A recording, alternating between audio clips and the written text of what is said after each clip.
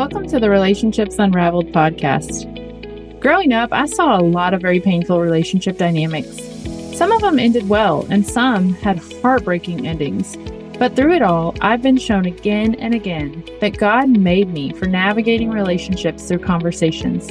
I've seen it through teaching elementary school, having children of my own, and struggling with my own family and friendships.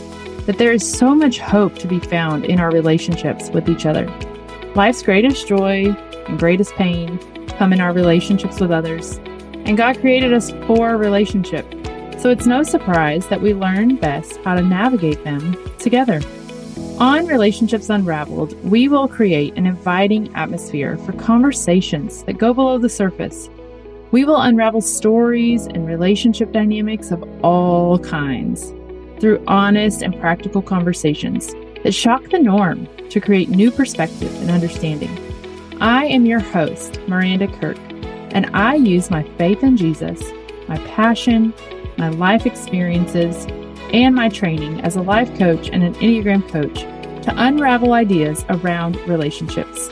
On this show, we will talk honestly and practically about relationship dynamics we all face so that we can live the life we were created to live, be an inspiring example to others, and ultimately fan the flame of relational wellness.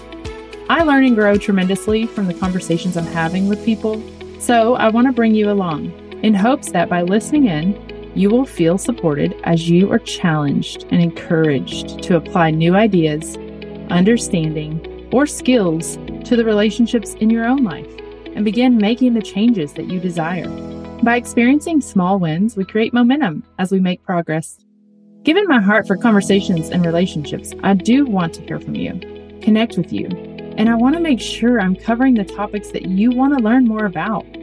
So connect with me on my website, mirandakirk.com, and find me on Instagram at mirandakirk, and let's continue the conversation.